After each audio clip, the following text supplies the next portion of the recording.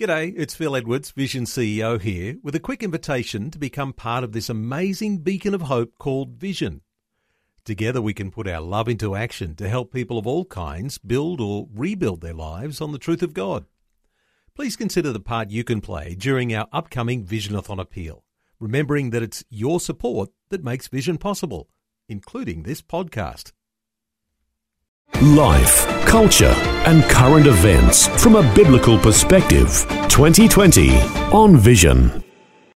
As we do on a Monday, it is good to touch base with the Australian Christian Lobby, checking on this week's political agenda, and I want to make a special welcome along Dan Flynn, who's the Chief Political Officer. Dan, welcome back to 2020.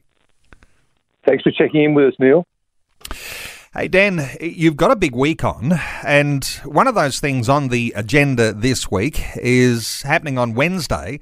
The Health Minister, Greg Hunt, he's meeting with the Australian Health Ministers Advisory Council to discuss the treatment of children and adolescents experiencing gender dysphoria. We know this has been a huge area of confusion, and it does seem to be lots ideologically driven.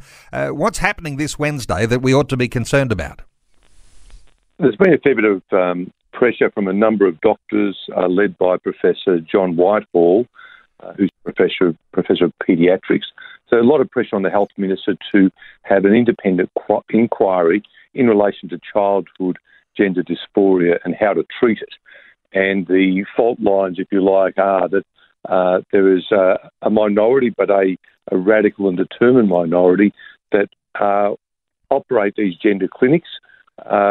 For example, at the Royal Children's Hospital in Melbourne, that when a child presents and they wish to identify as another gender, then the affirmative approach is adopted and a sense of encouragement of that child to transition socially and leading them down a one-way path of towards puberty blockers and other medication, cross-sex hormones. There's been one intervention here, and that is by Dr. John Whitehall, who's written to the health ministers saying that he and many other paediatricians say a watchful waiting approach is the way to go here, that most children expressing gender confusion will, grow out of it effectively and return to their natal sex. So we are very concerned that activists are in the ear of health ministers in the states and promoting this idea of affirmative model of pushing children towards social transition. And we are getting the word out today to our ACL supporters, and we'll ask them to share it, to write to the health ministers to urge them to support Dr. Whitehall's submission. So, yeah, big project today, and these things happen out of the public eye, but these types of meetings are very important in politics. Isn't it interesting, Dan, when you've got someone with the enormous experience of Dr. John Whitehall, and we've featured him on this program, and what a great clarity he brings to the whole issue.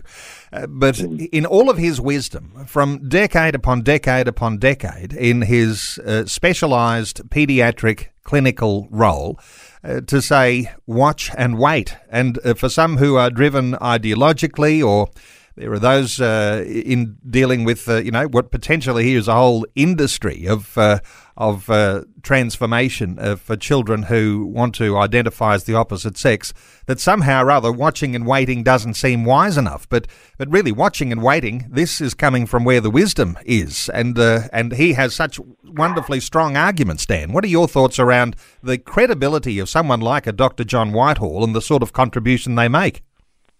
Look, absolutely. He's been practicing this field for about 50 years. He leads Australian doctors overseas so that Australian young doctors can experience what it's like for children in the third world. And he's a man who is a professor. He's got great credibility, and also great bravery. He says there are many, many doctors who support him, many of whom won't go public. But a number of doctors, fortunately, have co-signed his letter to the health ministers this week.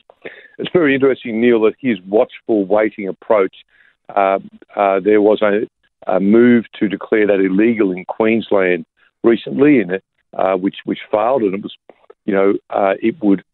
the idea of not affirming or not moving a child down a path of transition was going to be criminal. That bill seems to have been sidelined, which is great, but there's another front opening up in Victoria. So, Professor Whitehall is aware that this very practical, basic teaching of his could become unlawful. And quite frankly, Neil, what child could possibly consent to procedures that affect their future gender and their future reproductive capacity? It's a stunning proposition, and I'm glad that he's intervening, and I'm glad we're supporting him. And the Australian Christian Lobby, and you're rarely without some sort of action that you'd like supporters and Christian listeners, even to this conversation today, to take, and you're encouraging people to write a letter to health ministers in your state, just outlining their concerns. Yes, this will be up on our website later today.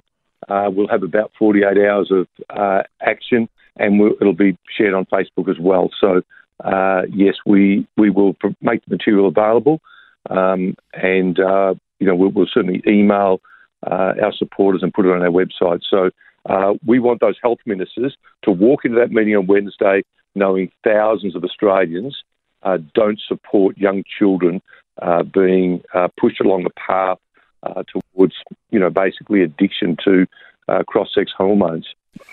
And I think most people think that's a reasonable position. So check the ACL website, acl.org.au, a little later today, and just for some guidance on how that might happen. Either that or just get in touch with your state health minister. Hey, a frightening case on a Facebook comment by a Queensland mother of 4, resulting in her being dragged before the New South Wales Anti-Discrimination Tribunal. How does that story look? Well, it's hard to imagine, but there's a young lady, Katrina Tate. She merely shared a petition in relation to her opposition to drag queen story time, and just said, "Look, I don't think this should be made available for kids." And she has been taken. She's from Queensland, and has been taken to the New South Wales Anti-Discrimination Tribunal by an activist who regularly does this type of thing, and saying that he as a homosexual man has been vilified. This complaint is now a live complaint before the tribunal, even though she doesn't live in New South Wales. And there is a bill by Mark Latham to stop this happening. He's raised a flare this last week in Parliament, moved a motion that the tribunal should not hear this case against Ms Tate for her very reasonable sharing of a post. We are going to a difficult world if people are going before tribunals for liking something or sharing something. And we're very blessed to have people like Mark Latham who call this out, who say that, look, Australians simply will not tolerate this. Okay, let's move on. In Perth, Black Lives Matter protests, they've been going on and sporadically, and Margaret Court has pointed out a very different standard being applied to church meetings, and this is something reflected in a number of dimensions around the country. But what are your thoughts for what's been happening in Perth and the statements by Margaret Court? Look, Margaret has done a great job in pointing out the inconsistency between some 7,000 people turning up to a protest about 10 days ago on the Black Lives Matter issue, and then, only 100 people allowed at church. Now, if more than 100 people were allowed, they would have been fined, but it was clear that nobody was going to be fined at the Black Lives Matter situation. And, we have a similar situation in Queensland where there are more people allowed in pubs than churches, and churches that sing have, restrictions applied to them, greater restrictions. So, look, this is a complex one because we are dealing with, live COVID cases, particularly now in Brazil and America, and some new ones in Victoria. of a substantial number. All we ask for is fair treatment for the churches, and we are vigilant on this. It is a moving feast day by day. Well, Dan, of course, in Victoria, extra COVID-19 cases that have caused the Premier down there to actually reverse some easing of those social distancing laws, and you might assume that that's something that could happen in all of the states if there is this sort of second spike, second wave of these cases. Interesting, isn't it, that if churches do decide to go back and have larger numbers, or if they are allowed to have larger numbers, there's going to be an extra responsibility, isn't there, for special social distancing and ideas around sanitisation. Those are going to be important elements for churches to be aware of. What are your thoughts here, for churches that are beginning to meet with the smaller numbers, wanting to have larger numbers, but there's some responsibility that goes along with that? Look, there is, Neil, and people are arriving in smaller numbers, sitting in a more distant way, signing in, recording their presence, etc. Look, I think generally church leaders are wise and taking necessary precautions, and so typically now a service in Australia will have some people in attendance, some online or on Zoom, and the pastors are saying to me, we are really trying to get people in church as much as possible, because there's nothing like fellowshipping together. There's nothing like that experience of being in a room with your Christian brothers and sisters to build your faith, and for people to identify needs in other people and look for ways they can help them. So the church leaders are doing a great job on this. We are, I suppose, they are all trying to be vigilant and make sure that the freedoms that we've lost in COVID, that we can actually regain.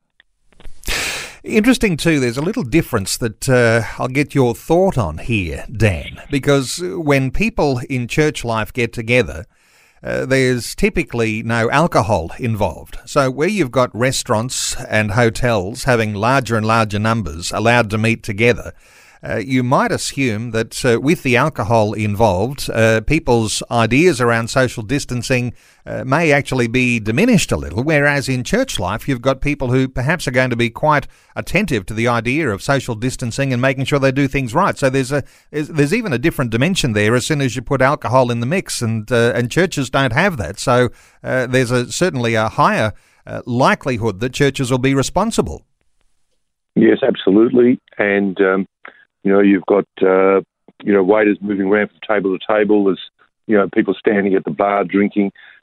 So, we've just got to make sure, I think, that that there's no hypocrisy here from governments sort of piously imposing limits on churches that they wouldn't be able to impose on hotels.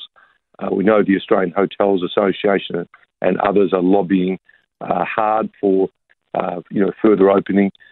So, common sense needs to prevail, but certainly Margaret Court was spot on to point out that her church was greatly limited, but the day before there were 7,000 people milling around in Perth who nobody was going to find. That sort of double standard is concerning. And in the meantime, churches doing a wonderful job with their streaming services into the living rooms of members of churches all around the country, and all of the reports, the anecdotal evidence there is that's going incredibly well. So all of that would hope to continue, but certainly there are churches who are very enthusiastic about getting back together, being face-to-face, having people having fellowship again, and in a socially responsible way. Hey, just touch on a couple of quick things while we've got these just a few minutes. South Australia, push there for radical abortion laws, and they're getting desperate there on the left side here, relying on fake news. What's the story here? There was an interesting survey that came out from Flynn University asking people about their views on abortion. It was an incredibly skewed polling system. We saw it for what it was. We sent it out to our supporters, many of whom, complained and said, look, I don't want to answer this. I can't even barely get a straight pro-life answer into this survey. And people were very uncomfortable doing it. We have made a Freedom of Information request into the university to find out about how it was set up, who approved it, etc. But we saw it for what it was. It was actually going to be used as a basis to support buffer zones around abortion clinics. So as soon as pro-life people seem to be starting to answer this en masse, the poll was pulled.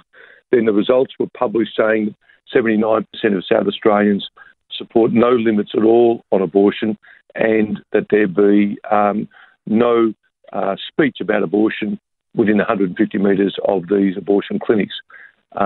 It was fake news in that the poll was really skewed, was prepared with that end in mind. So we have some very capable lobbying happening in South Australia through our South Australian Director, Christopher Bro here, and his team. And what we are hopeful for there is that if buffer zone legislation is passed around abortion clinics, that there be an exclusion for prayer, and that would be a very important exclusion. The numbers are difficult in South Australia on this, but if we get an amendment that indicates that people can pray near abortion clinics, that will be something. Obviously, we really do want people to be able to talk to people who are presenting to have an abortion, who what they really want is someone to affirm them and support their baby. The stats we know, most young women, when they're offered support, practical support, it gives them a huge lift, and they're usually delighted to have the baby who they're already bonding to. So that important work near abortion clinics is done by many who are very, very saintly people. They are not harassers, and their work should be protected. And we'll monitor along what's happening there in South Australia. And one just very quick one, because for listeners in southern New South Wales, the Eden Monaro by-election is set down for this coming Saturday.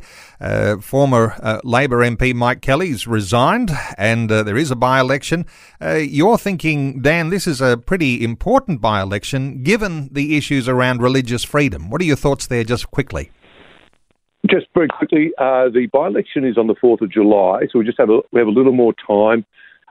What's important here is that the Labor government has no commitment. They have made no commitment to supporting religious freedom or the religious discrimination bill as it is in draft form. The Liberal Party, on the other hand, have.